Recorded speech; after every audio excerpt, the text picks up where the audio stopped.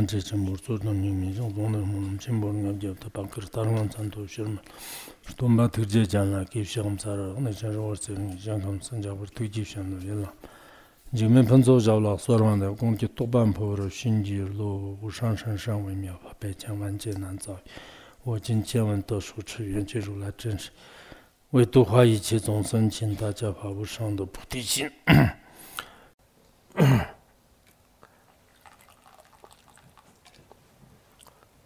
接下来我们看一下那个佛子行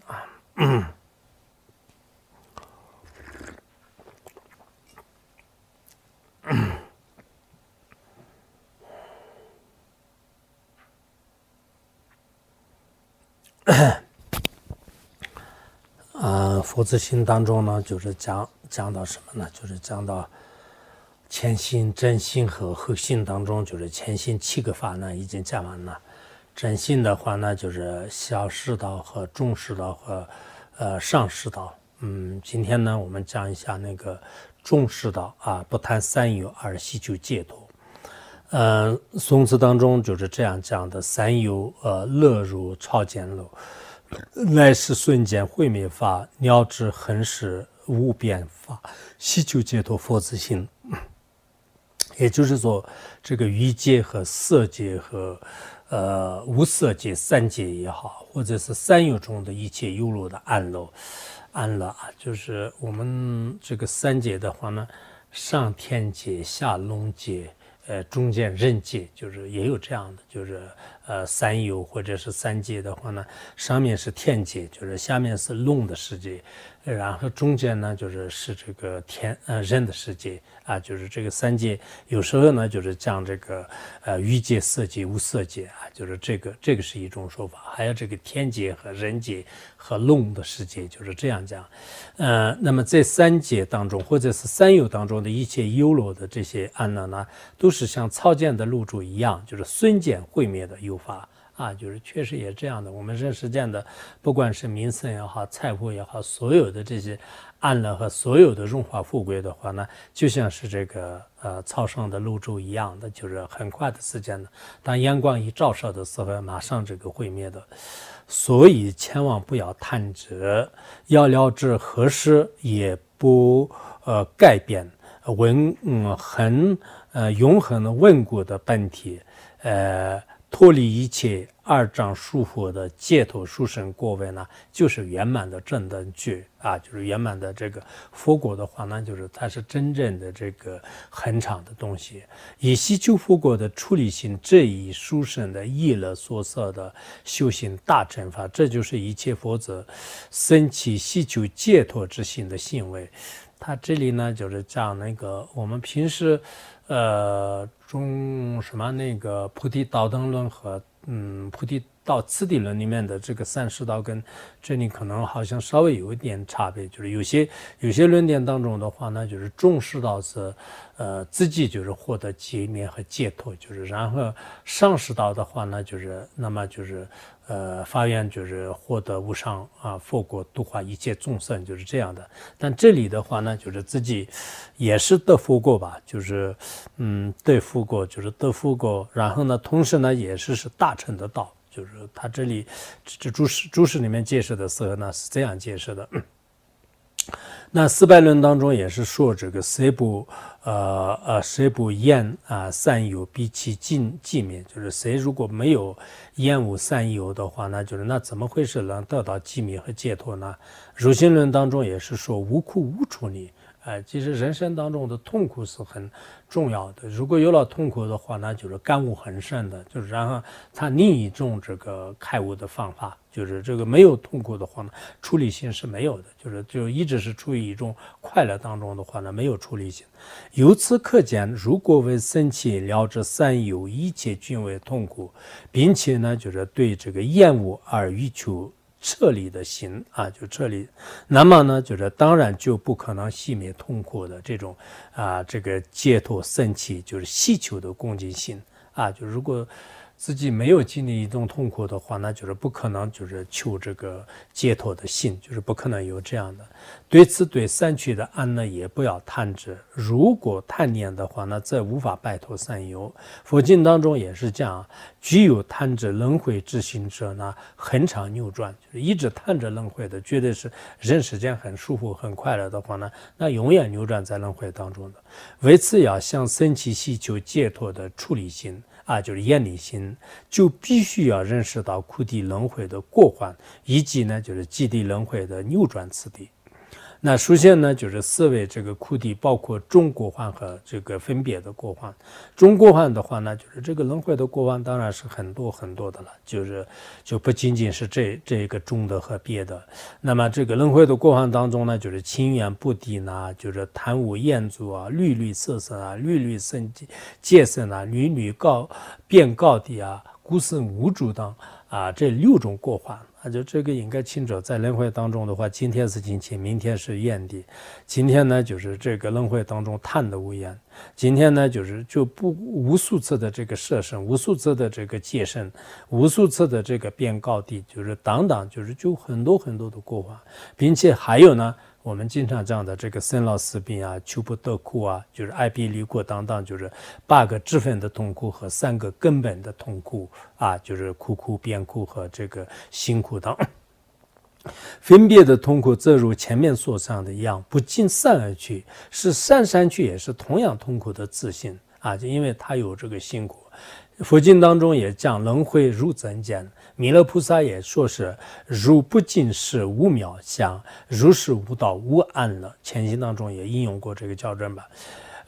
犹如400论当中说，知者为三趣，等同如同地狱就是智者的话呢，对天界和人间也是很害怕的，就是像地狱一样，就是因为知道是轮回里面没有什么快乐的，不管到哪里得什么样的最好的这个快乐的话呢，这就是忧乐的。必等于三有难得不胜位。此外呢，就是仅仅是像小世道那样的思维恶趣的过患呢还不够的，还必须要清楚的认识到三有犹如烈火的这种摄在一般痛苦的来源就是你光是像小世道的话呢，就害怕那个不多散而去，就是散去转身的话也可以，就是他们是这样认为的。但实际上你要懂得大乘和懂得真正的解脱法门的时候，不管是哪一个三界当中的话呢，就像熊熊烈火被这个燃烧的这个火灾一样的，就像我们现在有些被这个烈火这个包围的，就是这种住宅的话呢，那还是很可怕的。其实三界当中的不管人世间的哪一个这种生活的话呢，都是这样的，并依之而获得涅槃。因缘品当中也是说，至如是过患，迅速得涅槃。思维记的轮回的扭转次第呢，就三有的一切痛苦都是由业的根源而产生的。然而这些业的话呢，就是又是烦恼的根源而产生的。那这些烦恼的话呢，就是归根结底，它的根源呢，就是我执。就是这个有了我执以后呢，开始是产生烦恼，有产生烦恼以后的话呢，那就是依靠贪嗔痴来造这个业，然后有了这个业的话呢，那有这个不动业和善业和恶业，然后呢在这个善趣和恶趣当中呢，进行扭转。如果能够断除我执的话呢，就让先前灭除痛苦的灭地，或者说是得到这个解脱的。所谓的解脱呢，就是指的摆脱这个业惑的束缚，而能解脱的正道呢，也是无非是这个三学的这个修法。那三学是什么样呢？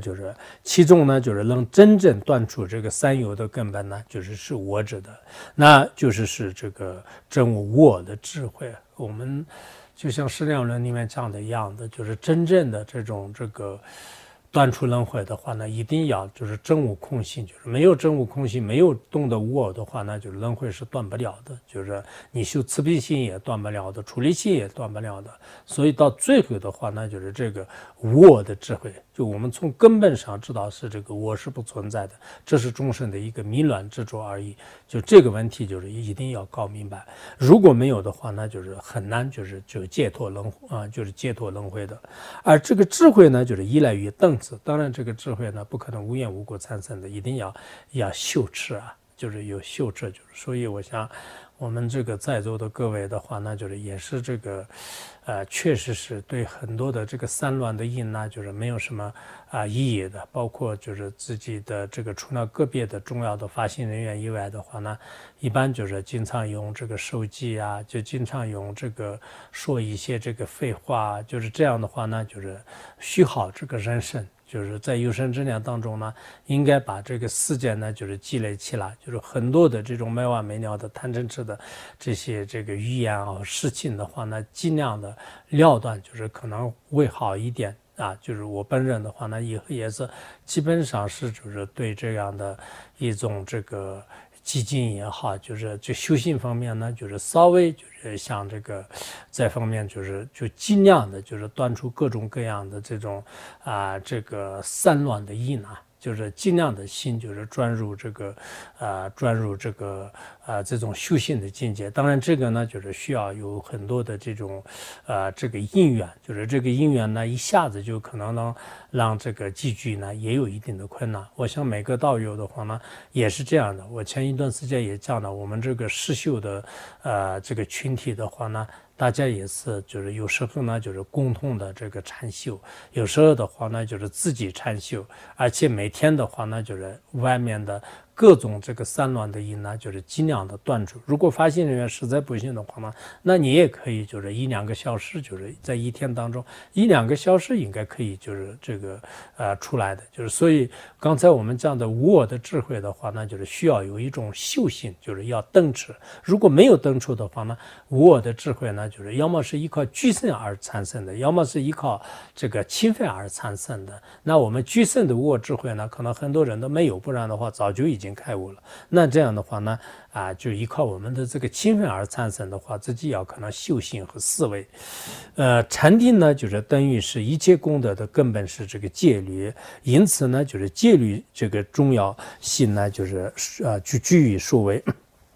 当然，这个禅定的话呢，就是如果没有一个戒律的话呢，那可能心就没办法就是专注于这个法义上。如亲友书当中说是不为转身当精进，又说是不为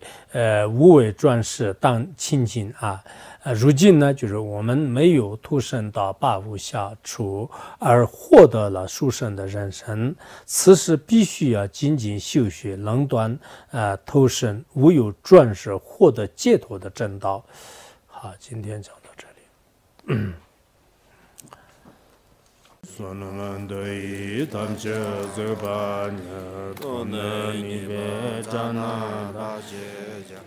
也甘南极让龙着，直奔从内着。